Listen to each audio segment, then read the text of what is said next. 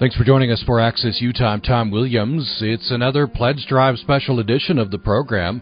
And my special guest for the hour is Ken Sanders from Ken Sanders Rare Books in Salt Lake City. And we're going to reach into the archives for parts of some of our favorite episodes of the program. We'll hear from Evelyn Funda, Associate Dean of the USU College of Humanities and Social Sciences and author of Weeds, A Farm Daughter's Lament. Evelyn Funda will tell us the gripping story of her mother's escape from communist Czechoslovakia. Then we'll hear part of my conversation with Colin Dickey, author of the forthcoming book, The Unidentified. We'll talk about conspiracy theories. And finally, we'll hear from Access Utah listeners about their love for books and libraries from an episode on the future of libraries. And we're going to invite you to pledge your support to UPR to ensure that Access Utah continues to come to you day in and day out. And the place to support us is 800-826-1495, 800-826-1495, or you can go to upr.org. And for this hour, we have an ongoing, all day, we have the Icon Health and Fitness Challenge. And for this hour, our goal is $250. So we want to match up to and beyond, if we can, $250 during this hour. Ken Sanders, thanks so much for joining us again. Thank you, Tom. Good morning. Good morning. Appreciate you taking the time to help us to raise some money for the station here. I think you're a supporter of public radio and the things we try to do here, and especially we're focusing on books today. We do a lot of book interviews, and of course you're a bookseller. I want to ask you a little bit about. I'm not sure if I've asked you this before. How did you get into books? This from childhood? I guess you were an avid reader as a kid. You would guess right. It just came naturally. It came through reading. Reading got me hooked, and in grade school I tried nickels and dimes together to get those Scholastic book the weekly readers and the monthly book shipments. My whole childhood was financed on soda pop deposit bottles to get those nickels and dimes to be able to buy those books because they cost $0.25 a piece. Yeah, like the Shy Stegosaurus of Cricket Creek that probably most people haven't heard of, but I bet by now everyone's heard of A Wrinkle in Time. Yes. The movie. That was one of those two books certainly stand out in my early childhood. I've always been an avid reader, and I guess I started wheeling and dealing books just to get more copies to read. Yeah, into books, so that's a good profession to get into. Of course, you co-owned and ran Cosmic Airplane Bookstore in the 70s. It was an old 60s hippie head shop that I turned into a bookstore with the help of my two partners, and it took off and became a pretty wild place. We had records and jewelry and books, and of course the head shop. But it was a great time to be in the book business. Most of the bookstores from that era are gone now, including Cosmic. And now Ken Sanders Rare Books, and it's quite the experience to go into your shop, and that's part of it, isn't it? It's you love the books, of course, as a person who shops for books, but to go into a place like Ken Sanders Rare Books, associate with other book lovers, I guess that's part of the whole experience. Sure. People treat the bookstore like a museum. Also, people daily comment on the smell of the store, in a good way, mind you. But what they have to understand, that smell is decomposing paper and books. Ah. That's the smell everybody's addicted to. Right. Well, that's interesting twist on it, yeah. By the way, Ken Sanders, later in the program we'll hear from our listeners. I just chose a segment. We did a program on the future of libraries, and is it going to go all digital, or is libraries still survive in current form? And one of the things my guest John Palfrey mentioned there was, or it might have been a listener, said that what they liked was the smells, which included sweat from the other patrons of the library. Well, now we're getting to the kinky side of it. Right. Let's just stick with decomposing paper, shall we? Let's stay safe. Yeah. By the way, now also we may not be able to do it this segment, but we have to pay homage to a one-time short-term resident of Logan, Utah, who is celebrating. Well, he's not, since he's dead and 90 years old. but Edward Abbey's Desert Solitaire is celebrating its 50th anniversary. Oh, wonderful. 50th anniversary. Yes, let's definitely pay homage. And you knew Edward Abbey. I did, and we'll maybe in the next segment. Yeah, let's talk about that. Focus on that and his Logan ties. Yeah. Okay, I'm making myself a note. Let's definitely talk about that. And you're later in the program. You're gonna read some poems for us. I want to. I want to keep it local. Okay. I want to try and get in a quick Ken Brewer and hopefully May Swenson. Great. We've talked about those local poets in the past. Yes. But I think it's time to hear from them. Not me. Great. That's wonderful. Okay, well, we, of course, the main purpose here is to solicit support from our listeners, for UPR and for Access Utah. So yes. This is the pledge line, right, Tom? This is the pledge line. Can I start with the $100? Yeah. Well, thank you. Thank you very much. Somebody will take it down. Okay. And I understand your pals at Icon Fitness are going to double it. They're going to double that. So there we go. Okay. We're about halfway there. My $100 is already $200. It's already $200, and that's a great example. Right. And Ken Sanders has kicked us off here. Won't you join your support with Ken's at 800-826-1495, 800-826-1495, or upr.org. Well, we'll jump into the first segment here, Ken, and we'll talk to you again after this segment. Thanks so much for being with us. You bet, Tom. We are going to hear next from Evelyn Funda. She's a wonderful writer and a longtime professor at Utah State University. Now she's serving as Associate Dean of the College of Humanities and Social Sciences. A couple of years back, she published a wonderful book called Weeds, A Farm Daughter's Lament. It's about her family's land in Idaho, the loss when they sold the farm, and how this all fits into how our own imagination as Americans is fired by farming and by the land. And in this segment, we are going to hear a gripping story of her mother's escape from communist Czechoslovakia. Here, let's hear now a portion of my conversation from 2013 with Evelyn Funda.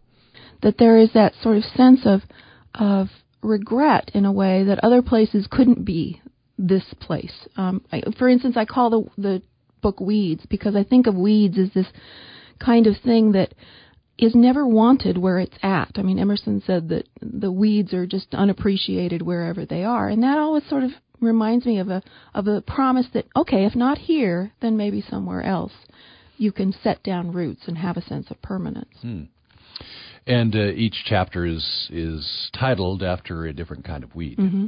For example, wild oats for your mother. Right. Maybe this would be a good place for you to read a passage, which is Introduction to Your Mother and her introduction to Idaho. And then we talk a bit about your mother, who has this extraordinary story, as I referenced earlier, who had escaped from communist Czechoslovakia. Yeah, let me sort of set up the passage that I thought I would read. This is a story about my parents' courtship. And as background, my mother had actually been raised in a little tiny rural village in southern Czechoslovakia, and she was forced to escape the communist-held country in 1951. And she had to leave without a word to her family. And she lived in Munich for a while. And then by 1955, she'd immigrated to New York City. And through a network of Czech immigrants, she began a correspondence with my father, who invited her out to Idaho. And that's where I'll begin. In August of 1956, she shipped all her belongings via railroad to Idaho, posted in care of my grandfather. 2 days later, she boarded a United flight at LaGuardia that took her to Chicago, and then that same afternoon on to Boise. Apparently, however, my father was not there at the airport to greet her. This I infer from dates in one of his John Deere pocket ledgers where he kept records of custom farm work that he did, the wages owed to the hired men, the cost of barrels of grease, the hours that he worked on the combine, etc. When I originally found the ledger in a drawer after their deaths, I set it aside in a keep pile only because it contained my father's precise handwriting and because the names of the farmers in the ledger reminded me of the faces of people I'd once known. Witzel, Fulgham, Blazer Brothers, Stover. It was much later, however, when I took note of the title that he had penciled onto the worn cover, Combining, 1956. This ledger then documented the custom farm work he did the summer my mother came to live in Idaho. And I'd like to believe that he kept this particular logbook, not others, to remind him of the summer days that had brought Tony to Idaho. According to his ledger, by the end of July, he was logging 11, 12, and 13-hour days on the combine, moving from farm to farm. Every day during the first 3 weeks of August, save one, the log shows 12 hours of work or more. August 16th, the day of my mother's arrival, shows only 11 hours, but the next day he worked 13 hours and 12 days the day after that. With grain in the fields, there was little time for romance. Only August 19th, the Sunday after Tony's arrival, is blank, presumably because he had uncharacteristically taken a day off during the harvest to get to know this woman with whom he had only exchanged a few letters. I've heard they took a drive north along the twisting Riverside Road up to Cascade Lake so that he could show her the place that he'd referenced in his Easter letters. Along with my grandparents and my dad's brother and sister-in-law, they drove up the canyon for a picnic at Donley, where the family leased additional farmland. My aunt from Portland tells me that she heard from her parents that the couple was tense and silent during the drive. Everyone watched and presumed an argument, but on the way home, she reports, they were talking again and everyone was relieved they had made up. But this information comes to me third-hand, a story half-remembered and told more than 40 years later by someone who wasn't even there. My father's log does not reveal any such emotional complexities. It shows only that once again on the following Monday, the 20th, he logged 12 hours on the combine. It must have been inconsolably lonely for her. But by then, I suppose, Tony, the refugee, was accustomed to loneliness, practically saw it as a companion in itself. When my grandparents brought out lunches to Dad and the hired man, she might have ridden in the back of the old Ford truck, bouncing in the back seat, over rough fields next to a hamper full of salami sandwiches and a thermos of black coffee. She might have delighted in the warm, sensual aroma of the grain harvest, recognizing it as one from her childhood. I picture her raising her hand to shade her eyes from the glaring sun so she could better watch Lemire guide the big combine around the cornfields. How much could she foresee about how their lives, and ultimately their deaths, would mesh as she sat next to him in the shade of the combine, watching as he set his cap back further on his forehead, as he sighed in the heat and propped one elbow up on a bent knee to eat a sandwich? Would she have been attracted to the deep tan of his forearms? After lunch, she probably joined Lemire's parents in the car, and on the way home she might have sung along with Doris Day's chart-topping song, Que Sera, Sera, that evocative line, I asked my sweetheart what lies ahead. So this wouldn't have been all that unusual in the way your parents got together? Yeah. There were a lot of... and it's correspondence, mail-order bride just extraordinary kind of to us now, but... yeah, and this was 1956. I mean, we think of correspondence, the mail-order bride, as a sort of a late 19th century phenomenon, but this was mid-20th century. So they didn't know each other that long before they... No, and it's kind of an odd story because the letters don't actually show, the ones that I still have, don't actually show my father inviting her out, but the fact that she packed up all of her belongings suggests that, you know, there was going to be a sense of permanence here, and whether or not he proposed marriage in one of these letters or just suggested that this would be a good place for her to come, I don't know. Yeah. I'd like to hear a little bit more about your mother's story. This is just extraordinary. She, of course, suffers through, you know, the Nazi Europe, and then the people are thinking, well, the communists come in, they're going to be the saviors, and it turns out they're just as bad. Yeah. And by chance, she happens to become connected with a family who is part of the underground, getting people out. Yeah, she takes a job as a nanny and sort of nurse companion to a woman named Frances Paskar. And Frances's husband was Josef Paskar, who was a journalist in Moravia. And that's what everyone knew. But what people didn't know was that he was also a sort of leader of an underground resistance group in Moravia that helped Czech immigrants, Czech people escape the communist regime. And that was because Moravia, the village where they were living, was only 20 kilometers from the Austrian border. And so as she's working for them, they confess that, they're doing this, and she says, "Sure, I'll help." And she does a number of jobs for them, but tame stuff like passing documents back and forth. But one of the really compelling stories is this story where she has to she goes walking into a church, and in the church the secret police are outside, and in the church this woman the secret police have been following, and she's sort of the similar build. And so my mother and this woman exchange clothes, and my mother walks out of the church as a decoy. And she walks out, the secret police follow her, and then she goes into a place where she's stashed some of her own clothes and comes out and is safe, and the woman escapes. But that's the kind of thing where I just think, wow, my mother, who I always sort of thought of as a June Cleaver with kolaches, my mother did this. Mm-hmm. And I think you said elsewhere that you admire your mother's courage and kind of compare yourself not so favorably to her right, courage. Right. She had a sense of courage, and she was really, really modest about it. She did not talk about these stories. You had to drag these stories out of her. But she was really courageous in a way. Even the act of coming to Idaho, even this idea of leaving behind her family, she wasn't able to say goodbye to anyone when she left, leaving them behind and living in Munich and then in New York and then what seems to me on a lark coming out to Idaho. That takes something. That really takes some fortitude. Mm-hmm. So she really was smuggled out of Czechoslovakia in the false bottom of a wine barrel? Yes, she and Francis.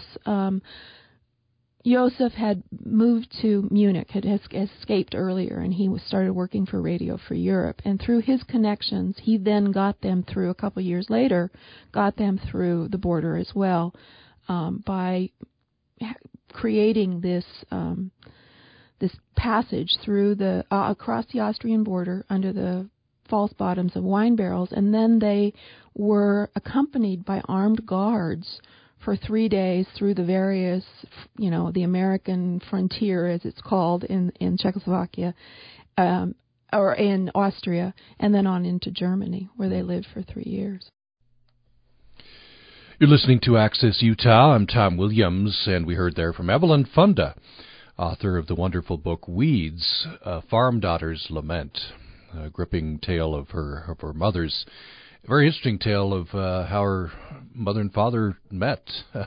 The mother coming sort of sight unseen out to Idaho and marries her father, and the rest is history. There's much else in this book.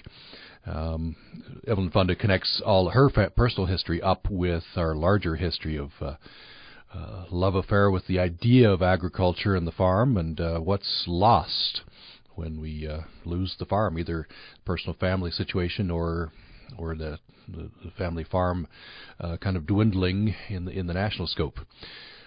We are in the pledge drive for UPR, and we are counting down a wonderful listener challenge pledge from Icon Health and Fitness. They're doing a $1 for $1 match all day, up to $2,500.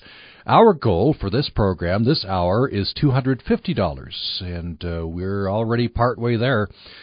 Ken Sanders, who will join us again following the break from Ken Sanders Rare Books in Salt Lake City, he's kicked in the first $100, and so his money is doubled to $200. You can do the same. You don't have to do $100. Whatever you do is doubled by Icon Health and Fitness, and we'd love to see your pledge of support to UPR in support of Access Utah. Here's how you do it. 800-826-1495, 800-826-1495, or upr.org, upr.org.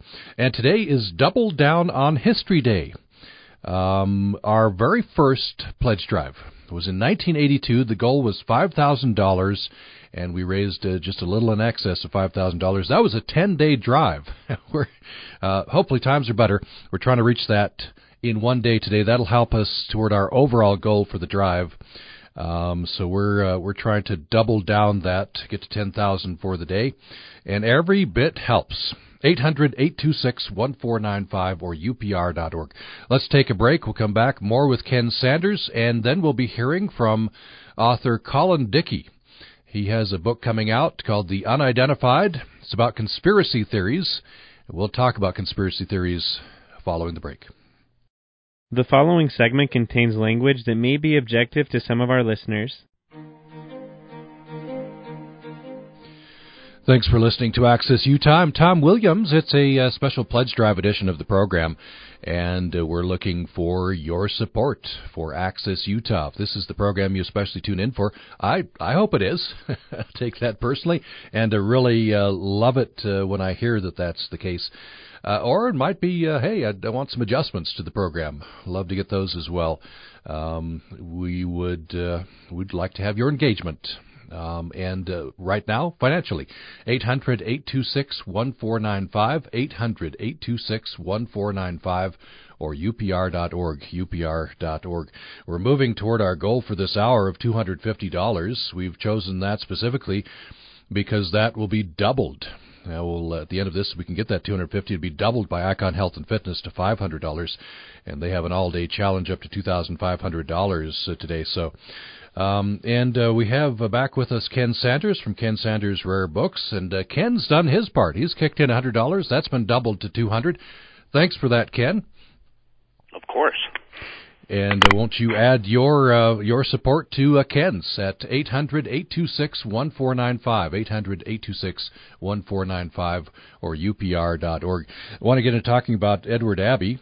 Before that, you're still appraising books on Antiquities Roadshow?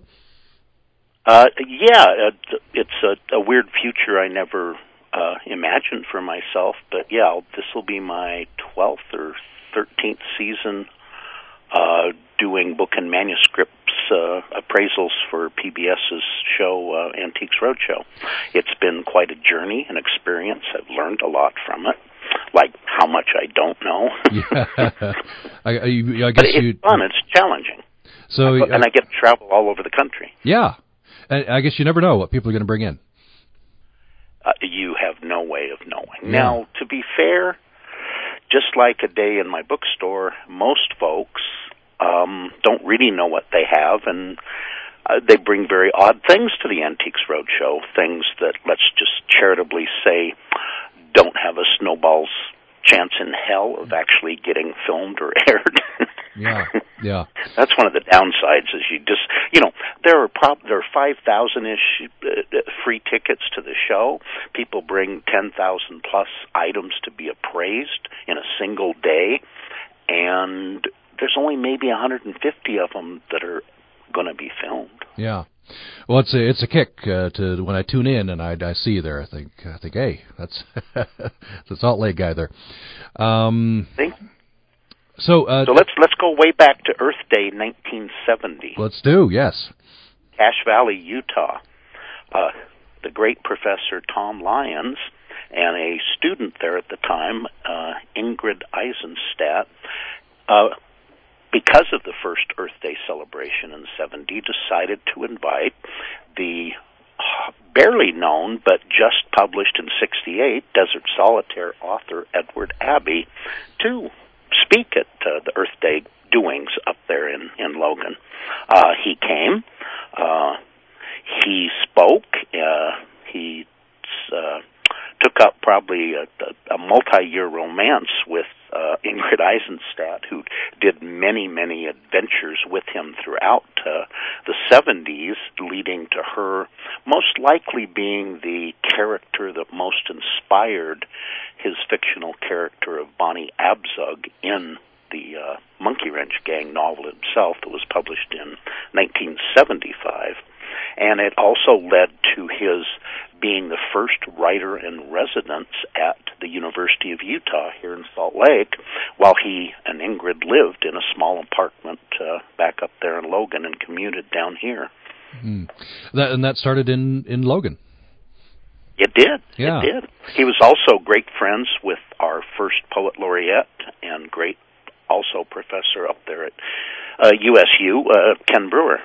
He and Tom Lyons and Ken, I pretty sure this is before my day, but I was a high school kid myself then.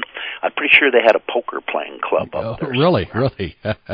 I had a class from Tom Land. He was a wonderful teacher. Oh, yeah, he and Ken Brewer were truly, they're great teachers. Yeah. So if we can just get one little, when Ed Abbey was alive, like I say, he'd be 90 this year, and he's been gone for 29 years this month. He never needed anybody to speak for him, Tom. Right. And he still doesn't. So let me just read this short piece. Okay. It's from the introduction to the original Desert Solitaire. Finally, a word of caution. Do not jump into your automobile next June and rush out to the canyon country hoping to see some of that which I have attempted to evoke in these pages. In the first place, you can't see anything from a car. You've got to get out of the goddamn contraption and walk. Better yet, crawl on hands and knees over the sandstone and through the thorn bush and cactus. When traces of blood begin to mark your trail, you'll see something. Maybe. Probably not. In the second place, most of what I write about in this book is already gone or going under fast. This is not a travel guide, but an elegy, a memorial. You're holding a tombstone in your hands, a bloody rock. Don't drop it on your foot. Throw it at something big and glassy. What do you got to lose? That's Edward Abbey. Desert Solitaire. Desert Solitaire. Yeah. Well, thank you for that, Ken. So, and we've done many episodes on Edward Abbey. We've had just on Thursday had my old colleague Lee Austin in, and we had part of his interview with Ken Brewer. We had several poems read. That was very nice to hear from Ken again. And we talk a lot on this program about Mae Swenson. She's another prominent Logan person. And absolutely, I mean, she's one of America's finest poets. She's one of the most anthologized American poets of all time, and it's really good to know that these fine people that came out of Logan, these incredible writers and poets, are finally getting their due, especially in their hometowns. Yeah, that wasn't always the case, Tom. Right? Yeah, certainly. So I think a little later, maybe the next break, you're going to give some poems. So we'll look forward to that. Well, Ken Sanders, Rare Books, thank you so much. Appreciate you being on with us, and thanks so much for your $100 membership to Utah Public Radio. It's supposed to inspire the listeners to send in their pledges. All right. So we hope it does. Here's the way you can join your support with Ken's. 800-826-1495, 800-826-1495, or upr.org. So Ken, we will let you go. We'll bring you back next break, and thanks so much for being with us. See you then, Tom. Okay. Ken Sanders, Rare Books. He's going to, next break, he'll read some poems, I believe, from Ken Brewer and Mae Swenson. So the way to support this kind of programming, and today we're focusing on our book interviews, and boy, it's not working. As Lee Austin said on Thursday, this is it's part of the job. I get to read some books and talk with the authors and engage. It's Leah says it's like continuing education, and certainly I feel that way. It's a joy. Hope that you feel that way listening. And here's how to support this programming: 800-826-1495 or upr.org. We're moving toward a goal for this hour of $250, which is really $500. That's because Icon Health and Fitness will match dollar for dollar your pledge, and we hope you'll take advantage of this. The number is 800-826-1495 or upr.org. Up next, a conversation with Colin Dickey. He's a writer previously of a book called Ghostland, some other books. He has a forthcoming book called The Unidentified, and in that he talks about conspiracy theories. He had a publication in a magazine, and we reached out to him, and he says his thesis was liberals like to think that conspiracy theorists are all on the right, and the right of the political spectrum. He says in the age of Trump, more and more on the left. are subscribing to conspiracy theories. It's a problem that we are all perhaps prone to, and we get to talking about conspiracy theories, the whys, and then how to counteract this. Here's a portion of my conversation with Colin Dickey.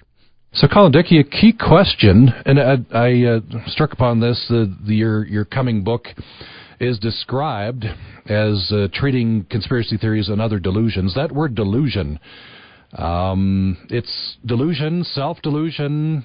I guess if you subscribe to a conspiracy theory, that's a loaded word. You wouldn't use that word, but certainly those who would accuse you of falling for a conspiracy theory would use that word.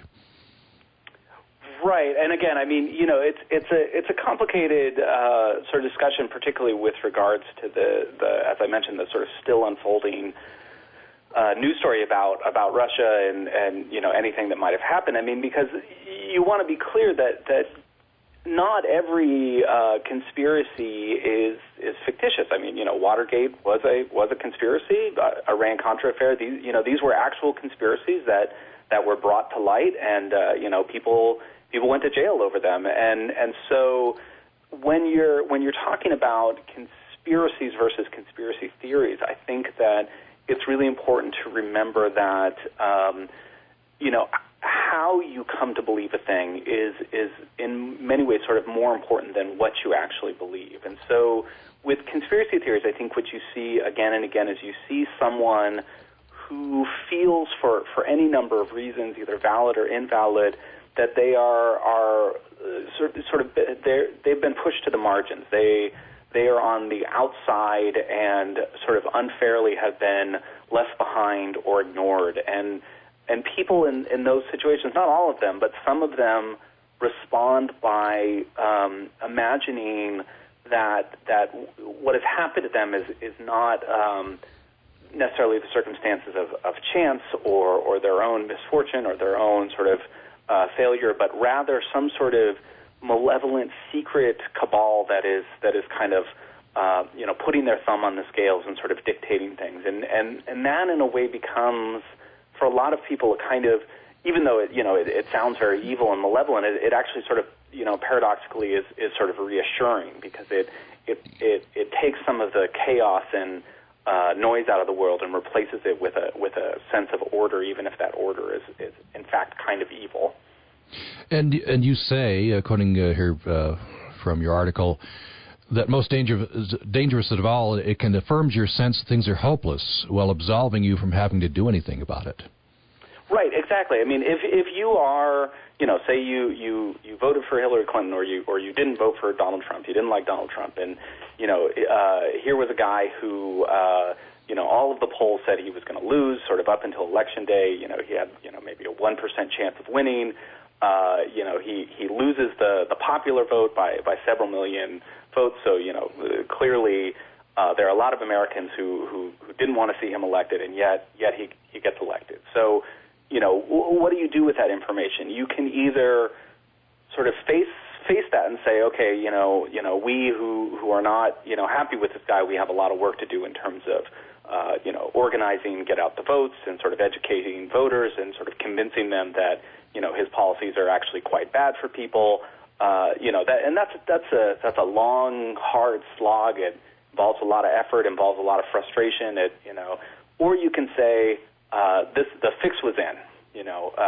Donald Trump was a Manchurian candidate, sort of secretly guided to victory by forces who are going to use them for their own malevolent purposes, and more importantly, the CIA and the FBI know this, and they are one step away from unmasking him and putting Hillary Clinton back into the White House or something like that. Whatever form that takes. But you can see how one of those responses requires a lot of work, a lot of dedication, a lot of commitment, and the other one sort of treats it all as a spy novel where all you have to do is kind of sit back and watch justice unfold. Yeah, you go on to say that conspiracy theories reduce the big scary world to a single axis, promising there exists somewhere one hidden fact. So a great simplification, which can be reassuring, but as you were saying, they're dangerous if you then retire from the world and don't engage. Right, exactly. And again, I mean, if you were unhappy with Trump's victory, there are a lot of factors that went into that. The sort of failure of polling agencies to get it right. I don't know, maybe Hillary Clinton should have campaigned in Wisconsin more. Maybe she sort of didn't reach out to the right people, or whatever. You can list a number of different reasons, all of which probably had some small part to play, some larger than others. Or you can say, you can pick one single identifying factor, and that is the overwhelming reason why things happen the way they are, and that's just sort of simpler to manage. And again, I mean, I looked at this in the wake of Trump's election because that's what's going on. But this is what normally happens on the right as well. I mean, people in 2009 who looked at the election of Barack Obama and said, he's a Kenyan, he's not an American citizen. I mean, that was a way of sort of taking the messy reality of American politics and American demographics and the changing face of what an American was, and putting a simple single narrative on it that sort of resolved all those problems and said, Barack Obama is not actually an American. So I want to be clear, we all do this, or at least all sides of the political spectrum do this, and just because it's happening now in the wake of Trump's election doesn't mean that this is somehow singular to one political spectrum. I want to underscore that. I think a lot of people have shared this sort of smugness on one side of the spectrum. You quote Mario Cuomo is saying the right, writes their manifesto, as it were, in crayon, and we use a quill. Right, exactly, right. Yeah, I mean, whenever your side is winning, it's very easy for you to sort of smugly dismiss the other side as a bunch of, cranks and weirdos who can't accept defeat. But as I mentioned before, I mean, this goes to the heart of American history and identity, and it goes all the way back to scaremongering about the Illuminati in the 1800 election. I mean, this is a part and parcel of who we are as Americans, and how we face defeat, how we face our own changing demographics, how we face our involvement in electoral politics, and it's going to be with us long after Donald Trump is no longer president. So it sounds like a good prescription to guard against conspiracy theories and everything related. A lot of bad things are related. Is engagement, right? But that's getting harder. Increased polarization. Yeah, I mean, exactly. Certainly, there are some sort of basic things you can do to guard against conspiracy theories. I mean, check, sort of basic things. Check your news source. Where is the thing you're reading? Where is it coming from? Is it coming from something shared on Facebook? Is it a legitimate news site? I mean, there's lots of sort of kind of just sort of day-to-day things you can do to kind of guard against falling for these beliefs. But I think on a more fundamental level, what I try to argue in this piece is that a basic thing you can do is ask yourself, why do you want these things to be true? Why do you believe these things? And are you looking for some sort of factual confirmation that will actually address the psychological need you have, rather than looking for the actual data that the world is giving you? I mean, if you're looking for something to make you feel better, then you're going to you run the risk of succumbing to confirmation bias and possibly even conspiracy. If you need to feel better about the world, then there are ways to do that don't involve reading the news. You can, and that's kind of what I'd like to sort of take away from this, is that it's more about why we look for information rather than what the information is. That's writer Colin Dickey. He has a book coming out in the future, and so we're looking to the future on this. It's to be called The Unidentified, and in part it's about conspiracy theories. And it's a very timely topic. We were able to talk with Colin Dickey. That was in 2017, just last year. And indicative of what we try to do, we talk to authors, we talk to thinkers, we try to delve into deep ideas. We have an hour where we can do that, and so this is an opportunity on public radio to do those kinds of things. Also try to be balanced, Colin Dickey's thesis there was perhaps uncomfortable to some of our listeners, including myself, that maybe the popular conception is, conspiracy theories are a province of the right of the political spectrum. He's saying, no, it comes and goes, and it in the age of Trump, you see a rise on the left of conspiracy theories. We all need to guard against it. So it's the kind of thing that we do. Hope that that's valuable to you. And here's how to support it. 800-826-1495, 800-826-1495, or you can go to upr.org. Coming up, an illustration of another very important part of the program. I love listener engagement, especially through email and calls. And so I went to a program on the future of the library from 2016, and I just took a section where we had a couple of emails and a caller talking about their love of books and libraries. That's a wonderful way to engage, and you're supporting that kind of community engagement and togetherness with your pledge to UPR right now, 800-826-1495 or upr.org. More and more with Ken Sanders following this break.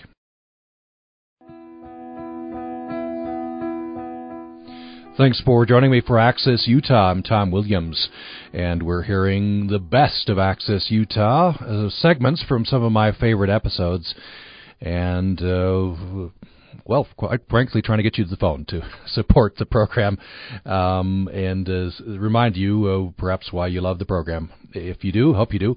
800-826-1495 is the number to call to pledge your support. There are a lot of great thank you gifts, and just ask to volunteer when you call. Or you could go online to upr.org and see those thank you gifts right there. upr.org, 800-826-1495. We have a dollar-for-dollar match through today up to $2,500 with Icon Health and Fitness providing the match. So we thank the good folks there. And we are joined once again by Ken Sanders from Ken Sanders Rare Books. And Ken, great news. We've had good progress here. You kicked us off with $100. Thank you for that. And I think that's got people excited, hopefully. And so we've had a pledge from a listener in Littlefield, Arizona. Didn't want their name on, and that's an option for you. Just tell the volunteer. But thank you. You know who you are from Littlefield.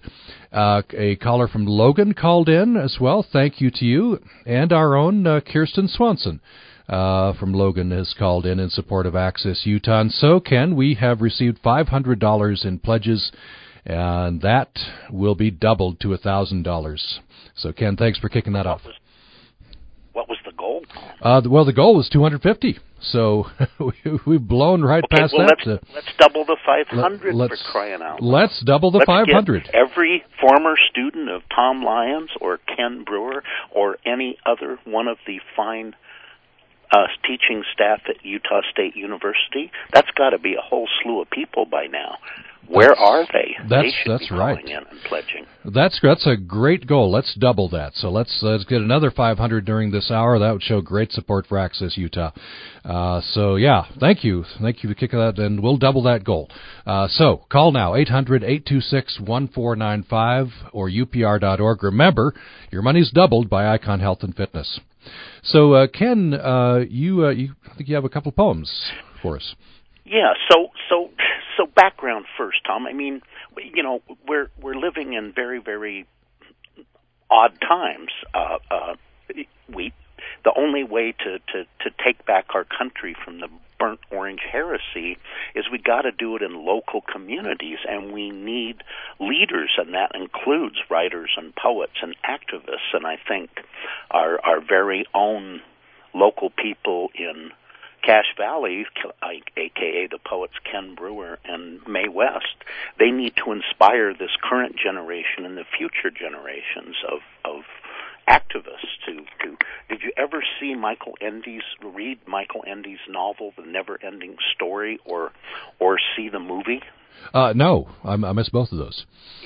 It's about the great nothing that's taking over the edges of our country, and it's like this big, huge, nasty, acidic fog that's just eating away at everything and turning us into this horrible morass, the swamp of despair.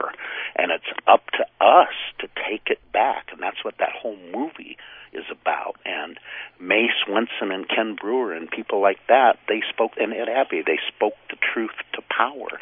Ken's intro, do you know his last volume of books, the poetry Whale Song? Yeah, I'm a little familiar with it, yes. Yeah, I mean, these are the poems he wrote and shared with his family and friends as he lay dying of pancreatic cancer. I know it sounds gruesome, but they're very hopeful.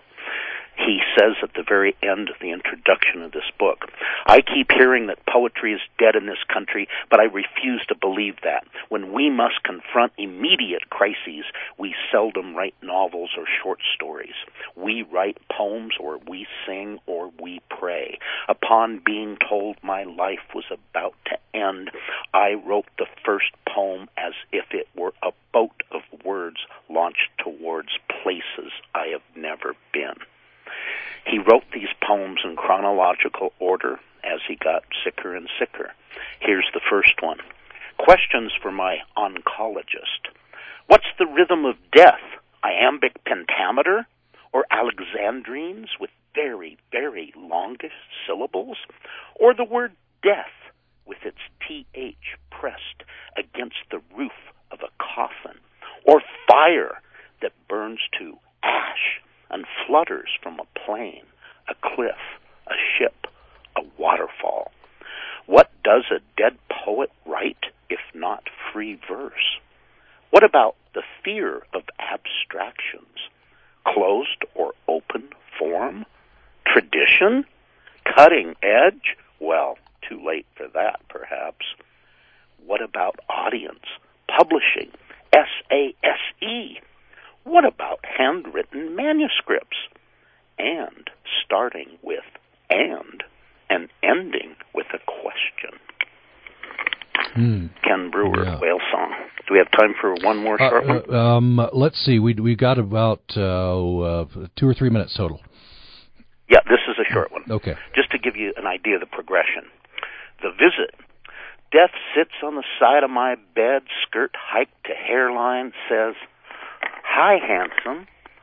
Wanna dance with me?"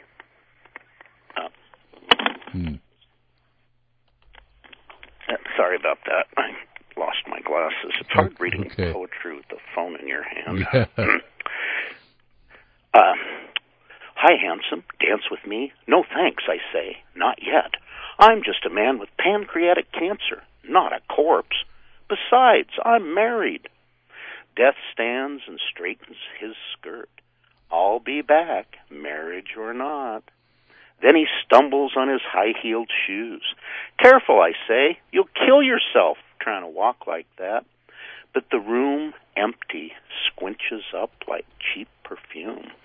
Left alone, I admit I could become Mr. Bones and do that old soft shoe shuffle, tap, shuffle. My father did that at the end. Bones in my arms as I carried him to the car for Indianapolis and the big VA hospital where he saw death getting out of a cab. Nice legs, babe. You want to dance? And did. Ken Brewer. Ken Brewer. Yeah, wonderful, wonderful poet. Let's see, we have about a minute left. I don't know if you have anything that short. The Mae Swenson one's too long. Oh, too long. Okay, we'll have to get. I can't squeeze it in another time. We'll get that another time. Well, Ken Sanders, as always, been a pleasure to have you on with us. Thank you for having me on, and let's raise some more money so you can stay on the air and continue to invite guests and hear local points of views. It's up to us. We have to. If we want what we want, and maybe we don't always agree on that, but we have to take local control of things. We have, because the nationals are making no sense. It ain't about being a Republican or a Democrat. It's about we all breathe the same air. We all drink the same water. We all count on the same earth in order to continue to live. So let's throw the greed aside for a change and get together on things. And instead of selling everything out and consuming everything up, let's make better choices. Let's elect better politicians that, on a local level, will lead to a national level and will give us back our planet. Let's make the first Earth Day in 1970 count for something. Let's make Wallace Stegner's 1964 Code of the Wilderness letter that inspired the first Wilderness Act. Let's make it mean something. Let's make the lives of Ken Brewer and Mae Swenson and Ed Abbey and all the rest count for something. Well, well said. Thank you, Ken Sanders. Appreciate it very much. You're welcome. And you can join your pledge with Ken's and many others who have called this hour at 800-826-1495 or go to upr.org. We'll hear from our listeners on libraries and books on tomorrow's program. That'll be coming up. Thanks for listening today.